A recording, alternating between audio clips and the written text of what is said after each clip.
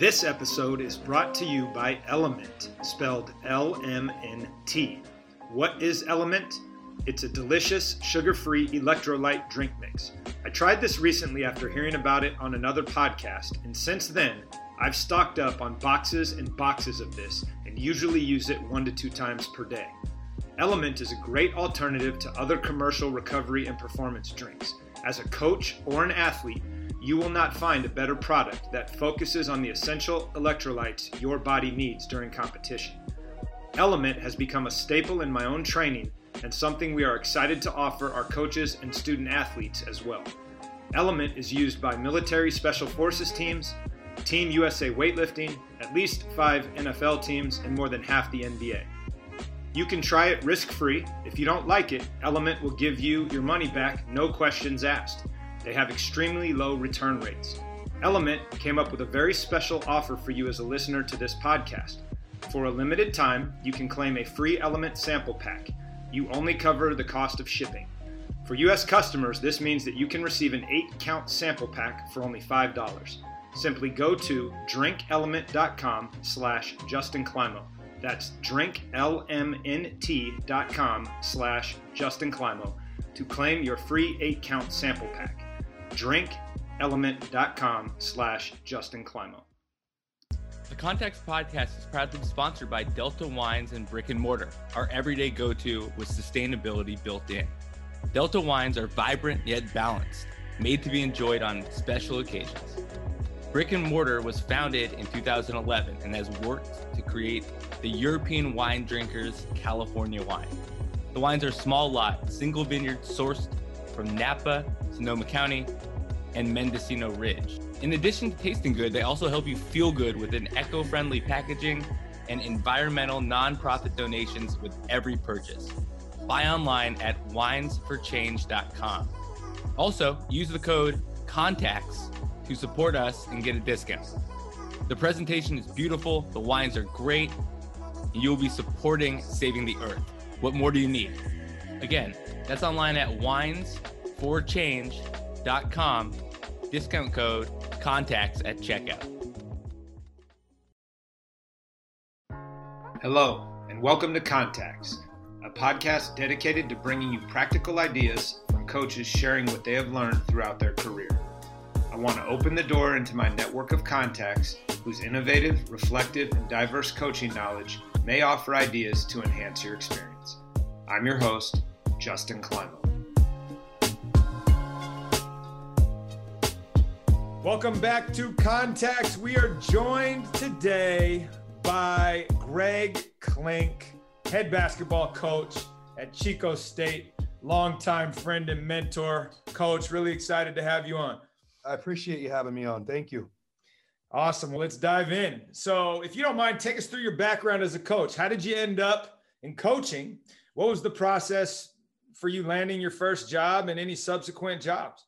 First of all, great to be here. Great to see you. I've been coaching 25, 26 years now. Always from the time I was probably 13 or 14 years old, knew I wanted to coach basketball. Until I got to college, I always thought I wanted to be a high school coach. I went to junior college, played at junior college, came to Chico State, and really wanted to coach high school basketball. It was my dream to go back to Live Oak High School in Morgan Hill and teach physical education and coach basketball. And then when I got here and I started playing here at Chico State, I played for a guy named Puck Smith, and he just had a tremendous influence on me and gave me an opportunity to work as a graduate assistant.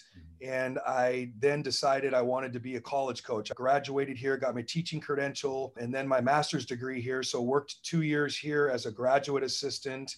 And then our mentor, Bob Williams, gave me a job at UC Davis. And that's where you and I met and worked together for a year back in the 96, 97. And then from there, I became a junior college head coach. I was 26 years old and got the job at Gavilan College, where I'm from and where I played before coming to Chico State. I was there 9 months, probably learned more in that 9 months than any other year in my coaching career. And then when Coach Williams won the national championship that year at UC Davis and then got the UC Santa Barbara job, I was lucky enough to be hired by him to go down as an assistant coach at UC Santa Barbara. I was there for 2 years. before coming back to UC Davis as an assistant coach. And I was there for 8 years. I coached with Brian Fogel for 3 years and Gary Stewart for 5 years at UC Davis, and then became the head coach here at Chico State. And this is year 13 now. Time's flying, but it's year 13 at Chico State. Yeah, time is definitely flying as we go back and look at the timeline of the resume. And what I'm curious about, having worked for two, I'm going to call them legends of the game, especially on the West Coast, in both Puck Smith and Bob Williams, and then being thrust into your first head coaching job, one would think you would have been very well prepared to do this. What did you realize almost immediately that you still needed to figure out when you took over at Gavilan? You talk about Puck Smith and Bob Williams. Those two guys have had such a tremendous, all the coaches, I've worked for 4 different head coaches. They've all had tremendous influence on me in many different ways. Puck Smith and Bob Williams, you talk about 2 different styles, both equally effective. One of Puck Smith's old sayings was, there's lots of different ways to skin a cat.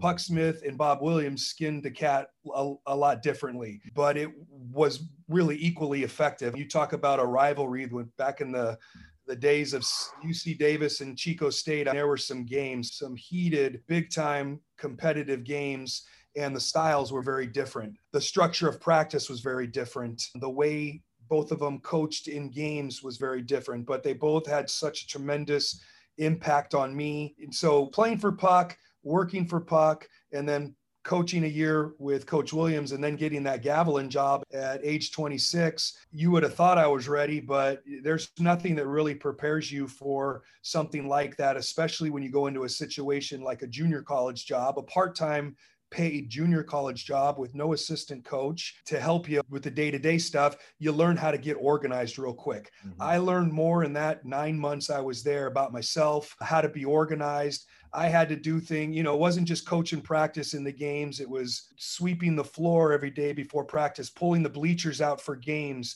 making sure that you had a scorekeeper there, washing the uniforms after the games, washing practice gear every day, trying to scrape dollars together, fundraising when you really don't know how to fundraise. So outside of coaching and recruiting, it was that day-to-day stuff. I had an assistant coach that was an English professor that would come over and help me with practice, but everything, you had to do everything. And it was a great learning experience. It really taught me how to be organized and how to get stuff done.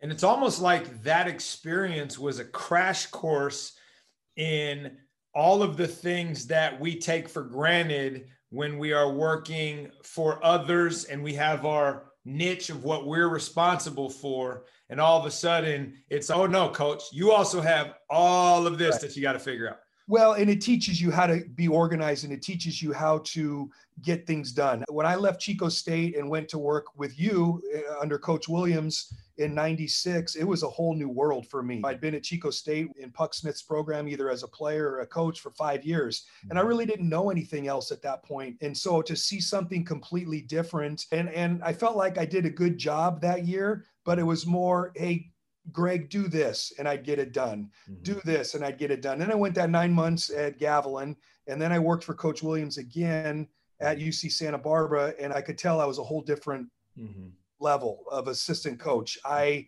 not only got done what was asked of me, but I knew how to initiate. I knew how to figure things out and take initiative and get things done. Not only what was asked of me, if you see something that needs help or to be addressed, and you find a way to do it as opposed to just doing what you're told. Right. And I think that's something that Coach Williams did a great job at, is really giving you an opportunity to get, let's call it the minimum done. But if you wanted to grow and you really wanted to get better, there was always an opportunity to bring things to the table and go above and beyond what you were being asked to do. Oh, for sure. He's been one of the greatest mentors, still is, in my life. He came to one of our practices and talked to our team last year. He's someone I still call when I'm wrestling with a decision that needs to be made or a situation that I need to bounce somebody off of. He's one of the first guys I call, but he was just a tremendous basketball coach and a tremendous influence on me. And I would not be here today in this seat without the help of a lot of people, and he's one of the main ones. Yeah, so let's jump ahead. You are at Gavilan 9 months later. Coach gets a Santa Barbara job, asks you to come down, you go, you stay there for a couple of years, you come back to Davis, you work for Fogs, you work for Coach Stewart, and then you get the opportunity to be a head coach again at Chico. So now you've got 10 years of more experience as an assistant, and you get that opportunity to sit in the big chair again. Same question. What did you realize, even after all that extra experience, that you still needed to figure out? It's all about, as an assistant, you think you have all the answers a lot of times. And I've worked for 4 different head coaches, and I've learned a tremendous amount from each one of them. I talked about Coach Smith. I talked about Coach Williams. I learned a ton working for Brian Fogel for 3 years. One of the best in-game coaches that I've ever been around. Learned a lot from him about recruiting. Gary Stewart is probably the best recruiter as a head coach. The guy was a relentless recruiter. He didn't put it off on his assistants. He did it. I learned a ton from him. So I took bits and pieces from all these different guys and tried to apply it to when I felt like I could get my shot at a head coaching position. But you think you know more than you really do. And when you get in this situation, it's really about the decisions that are put on your plate. As an assistant coach, you are involved in a lot of the decisions, but they don't fall on you. When it's come time to discipline a guy or make a decision on recruiting a guy or who you're going to play, what you're going to run, how you're going to handle a situation, how you're going to fundraise, how you're going to deal with your athletic director, all those things, those day-to-day decisions fall on your lap. And that's the difference between being an assistant coach and a head coach. But I was fortunate enough to work under 4 different guys that really prepared me for that. And so I felt like I did a pretty good job. Learned a lot. I feel like I'm at a point now where I'm still learning, but I know what I'm doing. The first 3-4 years on the job here, we did a great job, the staff. And I think what we accomplished in those 4 years shows that we knew what we were doing, but I'm not sure we thought we knew what we were doing.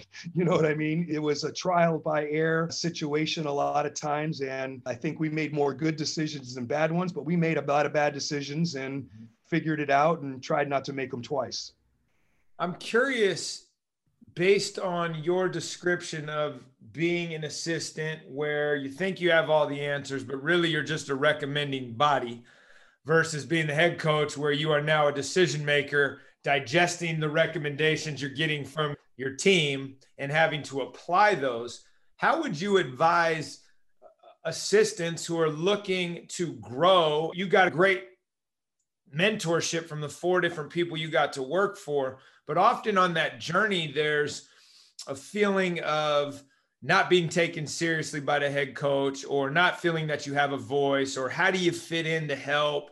What would you give or invite people in that situation to consider? Yeah, I think it's different in every situation. I think that I was lucky in that I worked for guys that I really believed in. And so it was easy for me. And obviously I didn't agree with everything. Everybody's got bosses. I don't know that you 100% agree with your boss all the time. I know the assistants that work under me don't agree with me all the time, but they believe in me. And I was able to work for people that I believe in. So it was easy. My advice would be is to try and do a great job in terms of being loyal, working hard, going the extra mile. You got to really know the personality of the person you work for. And that's in any profession. It's not just coaching. You need to know what that person's about, what drives them, what are their strengths. When they're in their realm and they're doing something that's a strength, you get out of their way. When they have a weakness, how do you help make up for their weakness? What do you do behind the scenes to try and help them be better in doing it in the right way? You got to really learn who you're working for. You got to be able to mesh with their personalities. Sometimes you got to know when to speak up, but other times you got to know when to keep your mouth shut and get out of the way. Sometimes it's a give and take and it's a feel. And I really think that it becomes easier when you work for somebody that you really believe in, and that is taking it the right direction. But you got to learn and you got to be better. And if the opportunity's not working out for you, then you got to find another opportunity and try and find somebody else, and try in all these places that you work for and all these people that you work for, try and pick out the good so that when you get your opportunity, you can apply those things. Yeah. And I would add, how you receive feedback and participate in that loop is really important, because you can feel like I'm being criticized or I'm not getting any attaboys, when there's an opportunity in everything that's given to you for personal growth, if you're willing to see it. Yep. And I think that's huge. How you take constructive criticism. Are you coachable? Are you coachable as a player, but are you coachable as an assistant coach? And are you coachable as a head coach? Right. I work for an outstanding athletic director. There are times when I need to be coached on certain things, and if I don't listen to, that's not going to make me better. Especially early on in my career, I'd walk into my athletic director's office and I'd sit down and we'd have a discussion about things, and it would be more me listening because she'd been in the business for so long.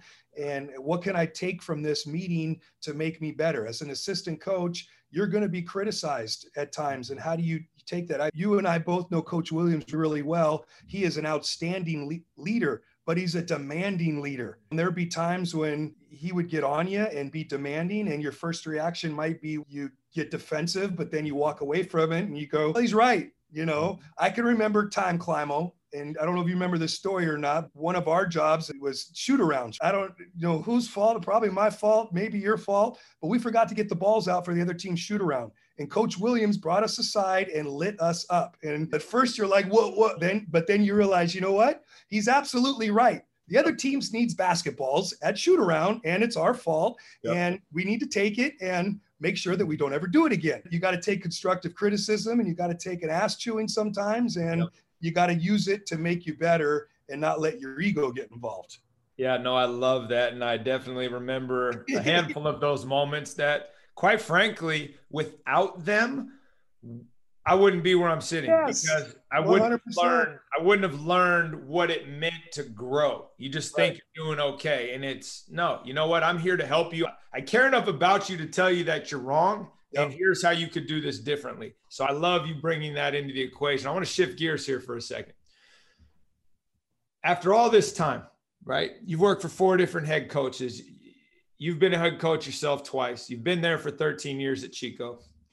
What's the best thing you do in your program that you feel that you've implemented, that maybe you've brought with you, maybe it's new, but that you feel has the largest ripple effect on your culture? That's my answer, is our culture. And people throw that word around a lot. Everybody talks about culture, but the culture of our program and the way we operate on a daily basis is the best thing we do. We recruit really good basketball players, but at our level, Division II, we're never going to recruit a perfect player. There's always going to be something deficient that we need to try and address to make them better.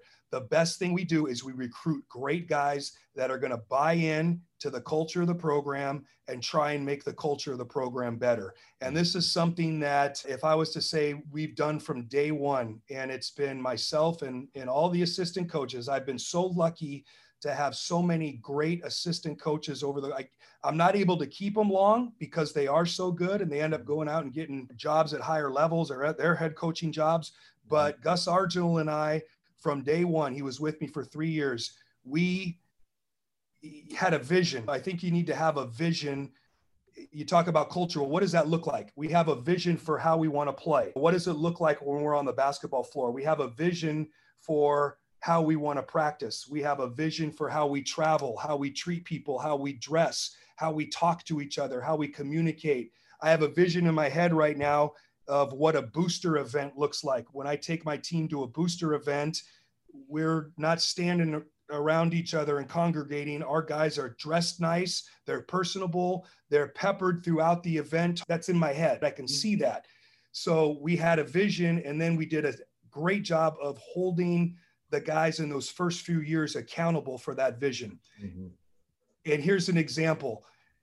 This vision is something that I can only see. So I have to communicate that to Gus. Gus has to help me communicate that to the players. If you walk into our practice right now, when we get back to playing, if you were walking into our practice at 12:45 for a 1 o'clock practice, as soon as the guys walk in, they have a routine they do, right? They have a ball handling routine. They have a shooting routine. There's no BS to what we do 15, 20 minutes before practice. It's on task. I don't have to say anything about it anymore. In that first year, that was something I had to coach every single day. I'd walk into the gym and you'd have 2 or 3 guys doing what you expect them to do, and then 3 or 4 that aren't. And so we had to coach that. I had to hold the assistant coaches accountable for the vision. I had to hold the players accountable for the vision. So the best thing that we've done is we've created this culture and the system within how we operate, and now it rolls. Yep. Right? Our players police it. Very rarely do I walk into the gym and see somebody off task, but if I do,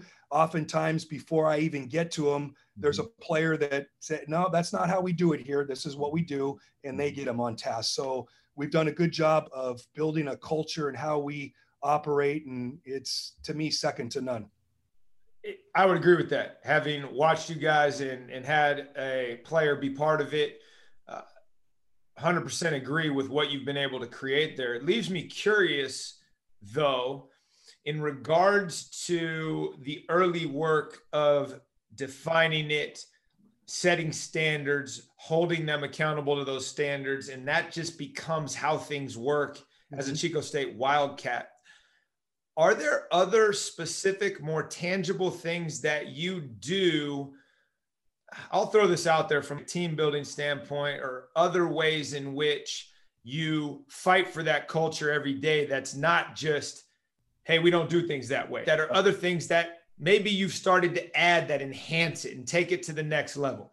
I think the communication is the biggest part. I think how we talk to the guys, the number of individual meetings that I have with guys, the number of team meetings that we have that are high-level team meetings. These are orchestrated meetings where we have an agenda and a plan. A tangible example is our weight room, how we operate in a weight room. Now, we were fortunate enough a year and a half ago to hire a full-time strength coach. So the way the weight room looks now is a little bit different in terms of how we operate, because he's running a lot of those workouts. But for the first 11 years of my coaching career here, we as a coaching staff ran weight workouts. And not only did we run them, we lifted with them. And we taught the guys how to lift. We really used the weight room as a way to team build and build self-esteem and build team chemistry. And it was such a beautiful thing. You'd see a guy come in as a freshman who needed to put on weight, needed to put on strength. And we'd have an upperclassman take him under his wing and teach him how to lift, teach him how to do a power clean, teach him how to do a deadlift, teach him how to do a front squat. And 5 years later, 4 years later, that young one is now mentoring the incoming freshman. And so that's a tangible example of what we do. And a lot of weight rooms you walk into and it's an ego thing, and it's, I can lift more than you. We don't talk about the number of pounds that you lift. It's about getting stronger and building each other up, not just physically, but mentally too.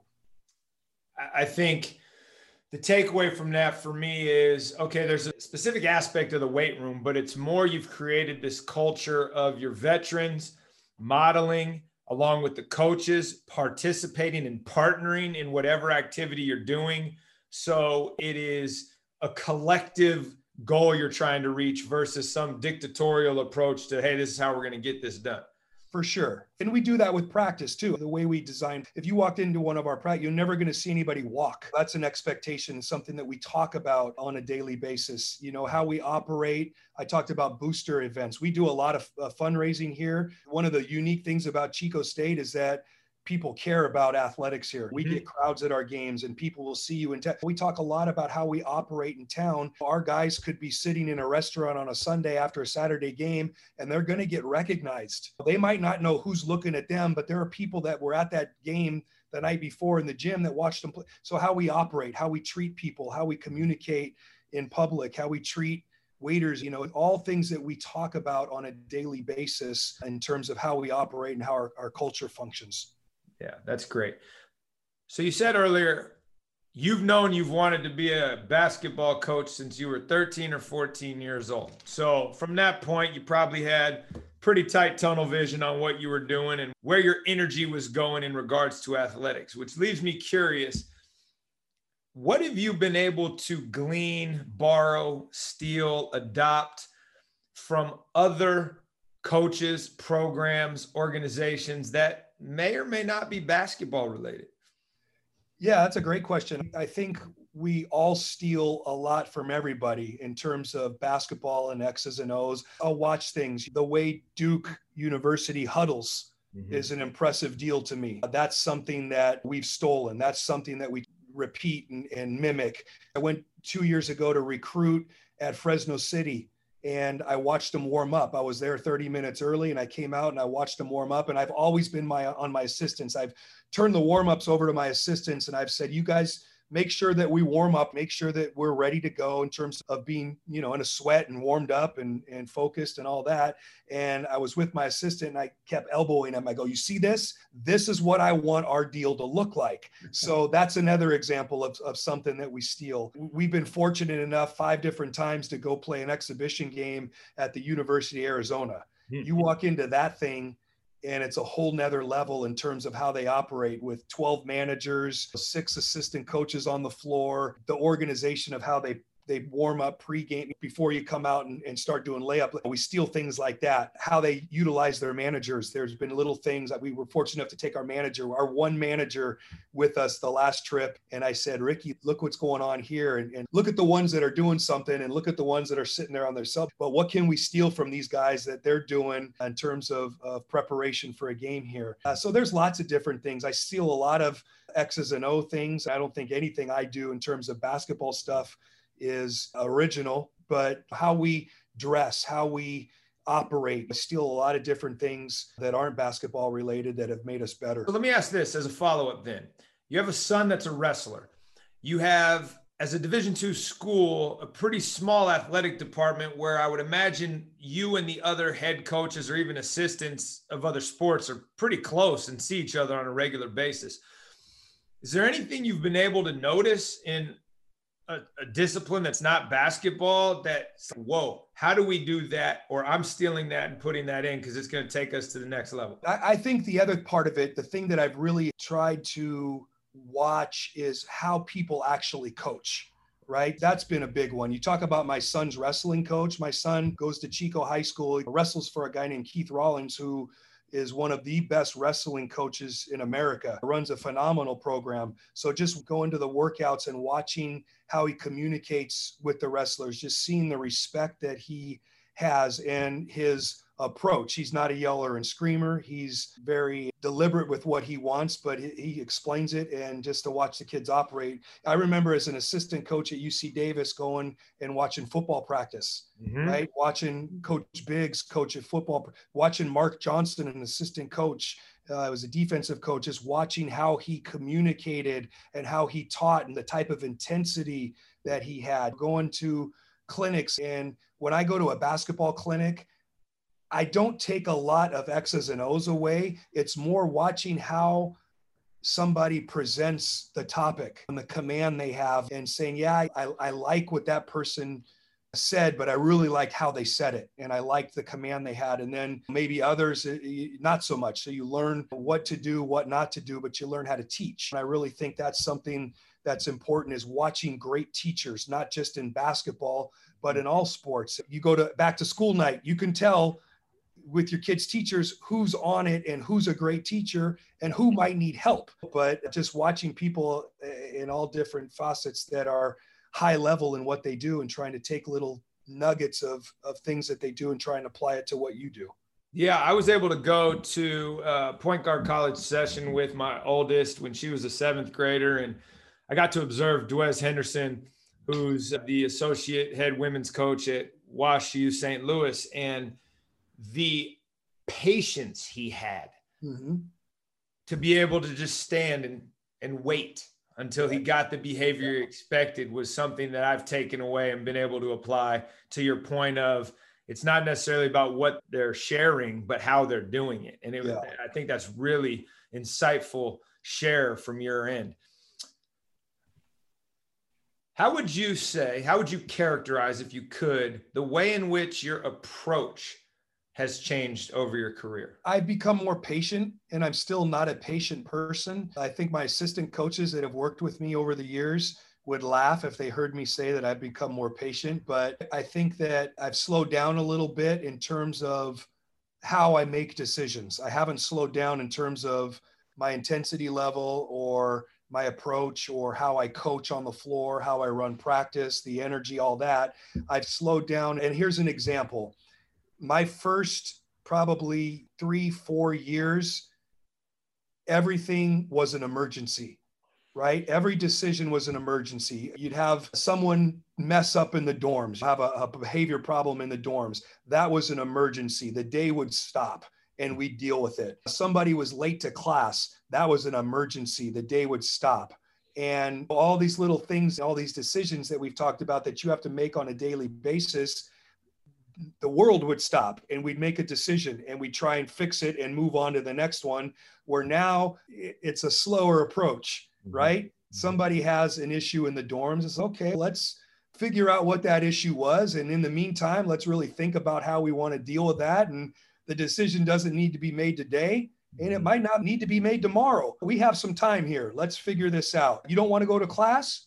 Okay, you can sit here. I'm not going to blow up at you anymore, and I'm not going to yell at you, and I'm not going to try and make you feel bad. You're going to sit in the office for a couple of days and study while the rest of us are practicing. But we take things slower now. When I say we, I do. Decisions are made, and they're made with every bit of consideration as they used to, but the process has slowed down a little bit.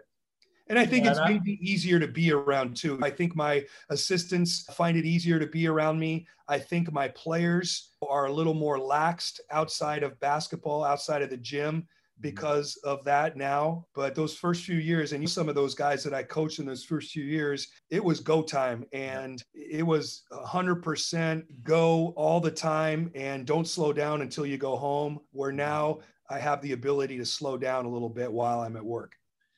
Yeah, I think as we mature, I've learned to call that figuring out how to respond versus react. Yes, and 100%. I think what Rich Shaywitz said when we talked about this was there's a difference between what's urgent and what's important. And being able to navigate that is a huge part of growth as individuals and coaches. And you just brought it right back to there. And I'm going to follow up with something that relates to the story you told earlier about us forgetting to put the balls out at shoot around. But is there a favorite failure you have that you've leaned on throughout your coaching career?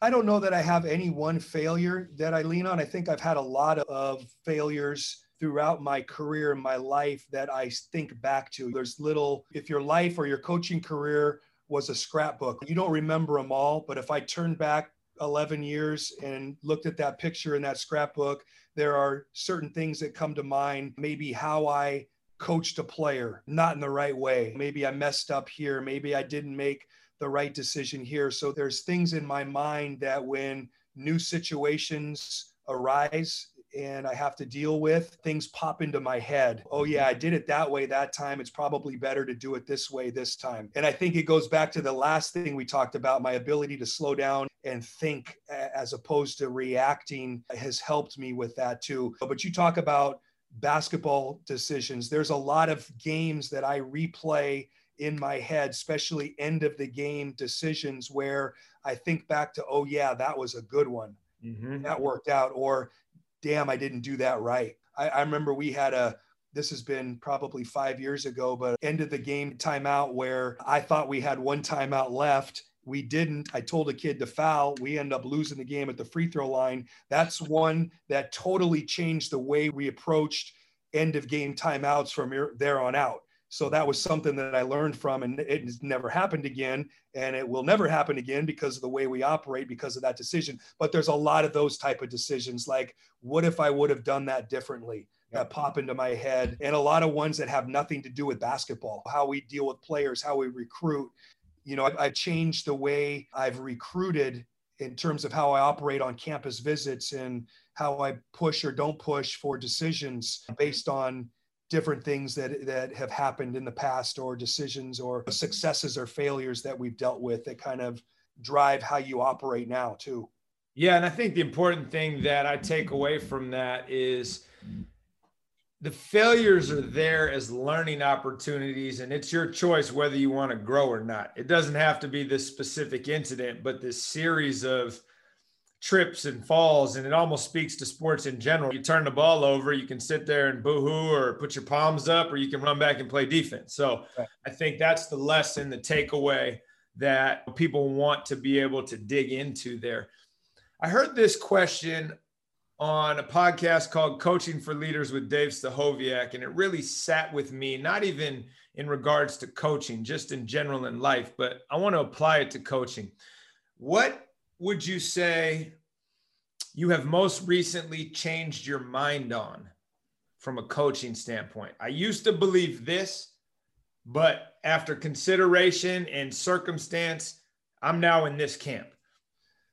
I don't know that I have anything that I've really changed my mind on. I think I've changed my approach to a lot of different things.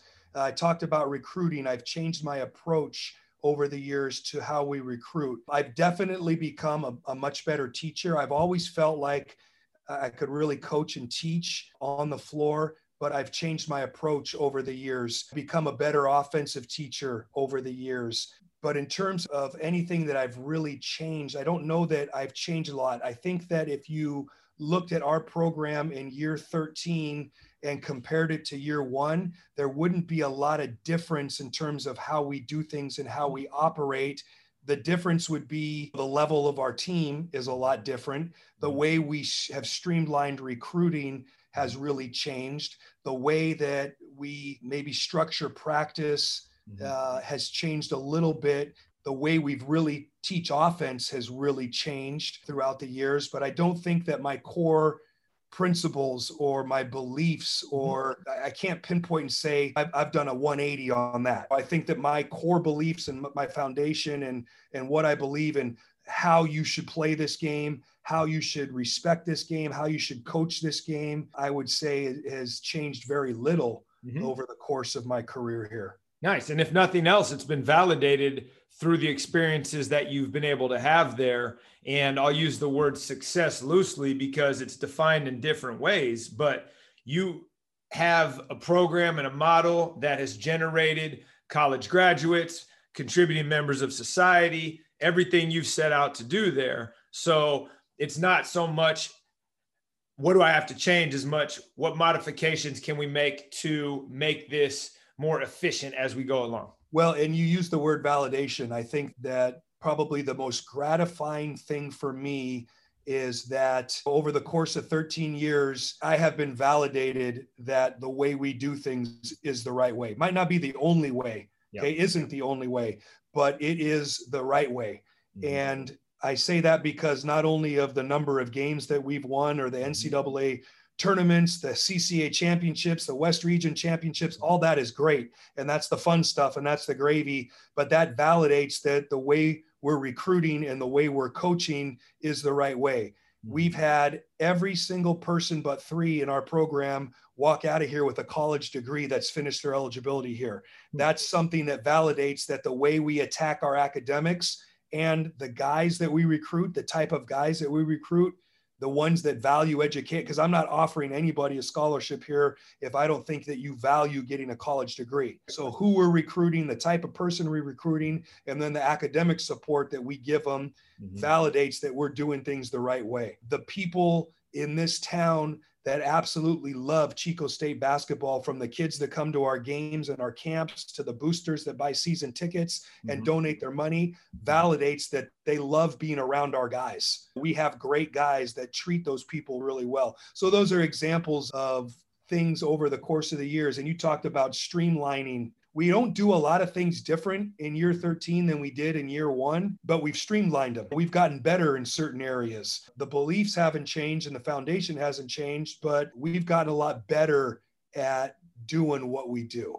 And obviously, because we came up together, I've kept a close eye on that and watched what you've done and taken what I can from that and tried to send you players as often as possible for those reasons.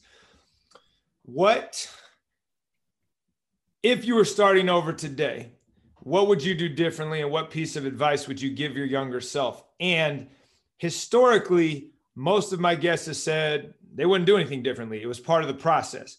So feel free to focus on what piece of advice would you give yourself in order to help younger Greg Clink get to the guy you are right now, where you're making the impact that you're able to have. I don't think I would do much differently. And I agree with those other people that say that. And I talked about the type of intensity that I had in those first few years and how I've learned from that. But if I was going back again, I wouldn't change it. I wouldn't change it because I learned a lot about myself from it, but I wouldn't change it because I feel like that's what this program needed at that time. And even though I made a lot of mistakes because of that intensity level and that aggression that we had walking into practice every day, we needed that. We needed a culture change, and it needed that type of intensity. In terms of the advice I give, I don't know if a lot of coaches would admit this, but advice that I would give my younger self would be to try and enjoy it more. There are a lot of things. I love my job. I love coaching and I love leading. There are a lot of things that I love about my job. I love basketball practice. I love it. I love walking into the gym every day. I love working with the guys. I love the relationships that I get to build with our student athletes, with the coaches that I work with. There are parts of recruiting that I love. I love the evaluation part of recruiting. There are certain things about community outreach and fundraising. That's not all fun, but there are things about that. The thing, and this is going to catch you by surprise, the thing that I least like about my job is the games. I become very introverted before a game. I become very anxious. There's a ton of pressure that I put on myself. I don't feel a lot of outwardly pressure. I mean, I know people in this town want us to win, and there's an expectation that we win. And I feel that a little bit, but the pressure comes from me wanting to be great and wanting our program and our players to be great. And you talk about my younger self. This is advice I'm trying to give myself right now. Is to try and enjoy that part of the job more, because I really don't like it. I laugh with my assistant coach. I say, if I could coach basketball and never have to coach a game, this would be a dream job. You get that, but there's a lot of people that don't understand that. And I think that there's a lot of coaches that are not wired like me, that love the games, but I think there's a lot that feel this way. And that's why I talk about it. I wish a lot of other coaches would talk more about this, because it would help me. And so that's why I talk about it. Some people would say, that's crazy that you feel that pressure and that anxiety. It's just basketball. It's just basketball to you. It's my life. Yep. Right? It's my life. And this is how I not only make a living and feed my family, but I don't want to be Joe Schmo run-of-the-mill coach. I want to win. I want to be successful. And I know that a majority of my job, the success is not based on winning. It's about mentoring and leading and graduating guys and making sure they leave here better equipped than when they came here. I get that, and I do that well, but I want to win. And I don't want to just win one more game than I lose. I want to win championships. And I want these guys to leave here with an experience that they were treated well, they got a great education, and they won at a high level. And so there's some pressure there, pressure that I put on myself and the program, which makes it sometimes not as enjoyable as it could be if I didn't care. Yeah, no, you're not the first person to say that. And I think it's very interesting because many of the guests have said, try to enjoy the moment, because we get caught up and forget to do that. And one of the things that I've learned in the last couple of years, where I'm the varsity boys basketball coach, I coach the middle school girls team at the same time. And my approach in those games, I found myself being very different in the level of intensity and expectation. And once I realized, no, I can translate this middle school girls coach over to my varsity boys games, my level of enjoyment went through the roof, because now that turnover, as absurd as it was, I'm not berating this young kid. I'm like laughing about it, going, hey, we got to do a better job. And that's quite an accomplishment to be able to do that. That's something that I wish I could do. I coached my son's AAU team a few years ago, and I wanted him to win because I wanted him to feel good and have some success, but it wasn't in it for that. It wasn't about winning and losing. And so I was able to coach the game, and I still coached him hard, but at the end of the day, it didn't matter to me. When the buzzer went off, whether we won or lost, I didn't care. But I wish I could, and I don't wish that I didn't care. I wish that I could approach my job and the games more like that. And I think often people get the false realization that the guys at Division I have more pressure than the guys at Division II, or the guys at Division II have more pressure than junior college or the high school coach. It's about what you want to get out of it, and it's about the pressure that you put on yourself. And is the coach at the big time Division I school have more he might have more pressure in terms of losing his job than I do, but there's no more pressure that he puts on himself that I put on myself in terms of wanting to be successful and wanting to win. There, you know, you put pressure on yourself to be successful. That doesn't change because of the level that you're at. It's about you and what you want to accomplish as an individual and what you want your program to accomplish that creates that pressure.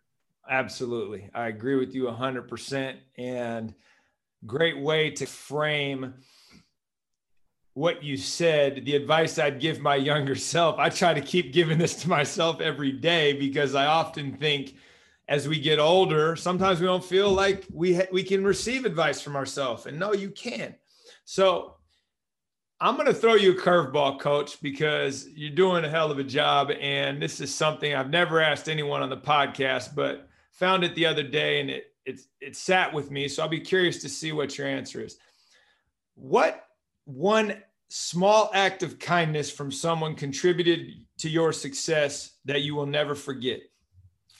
Oh man, an act of kindness. I don't know. That's a tough one. An act of kindness. I've talked a lot about the mentors that I've had that have reached out. I don't know.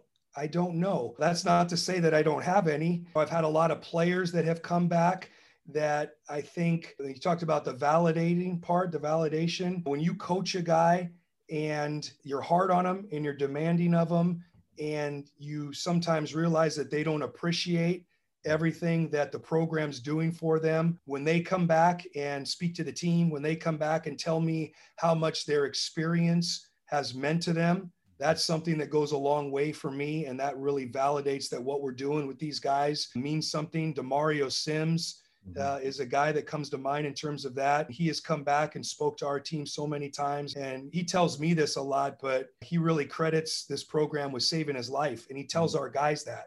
And that's a powerful thing when you have an alumni, one of the greatest players that ever played here, come back and tell the guys that are on your team how much this program's meant to them. That's something that he's given back to the program. Jake Lovie-Solo, right? He's done the same thing. That guy has done more for building the culture of this program than maybe any one single player that I've ever coached.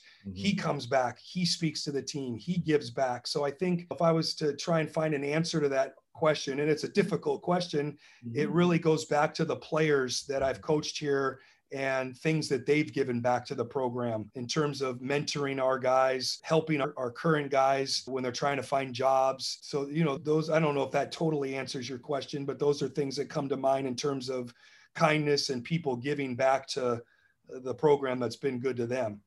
Yeah, there's no right answer. Like I said, you're the first one I've thrown that question at. And the way I interpret it is, as we go throughout life and we try to have an impact on the world, a positive impact on the world, we are constantly trying to do things for others and to serve. And often we don't necessarily analyze or think about, where do we get that from? How did that get embedded in us? What did we experience that makes us want to pay it forward, so to speak? Right. And so I love your answer. It's perfect. Those guys coming back speaks to the culture and the tribe and the family unit you've created there. And knowing, because I've watched you officiate one of your players' weddings, at least one of your players' weddings, that it's so tight that they're happy to do those small kindnesses that for you probably seem like a big ask, and they're driving 4 hours to come do it. Right. So I think it's a great answer. It's a great way to end the episode. And I really just appreciate you taking the time and coming and spending it with me this evening.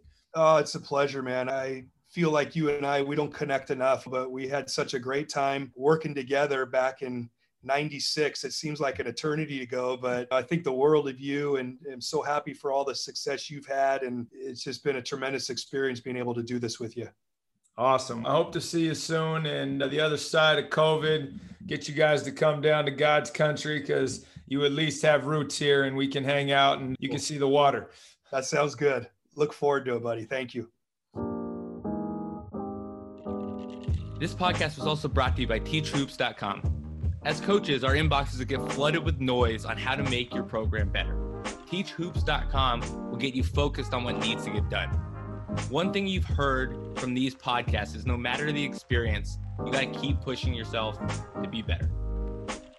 Coach Steve Collins will help you direct that noise. He is there to help you. He has the credentials as a coach, and he's never turned down an Teach Hoops member. Sign up for a plan at teachhoops.com and mention us at checkout. This site is here simply to help you be better. Take advantage and see you on the court. Remember, go to teachhoops.com.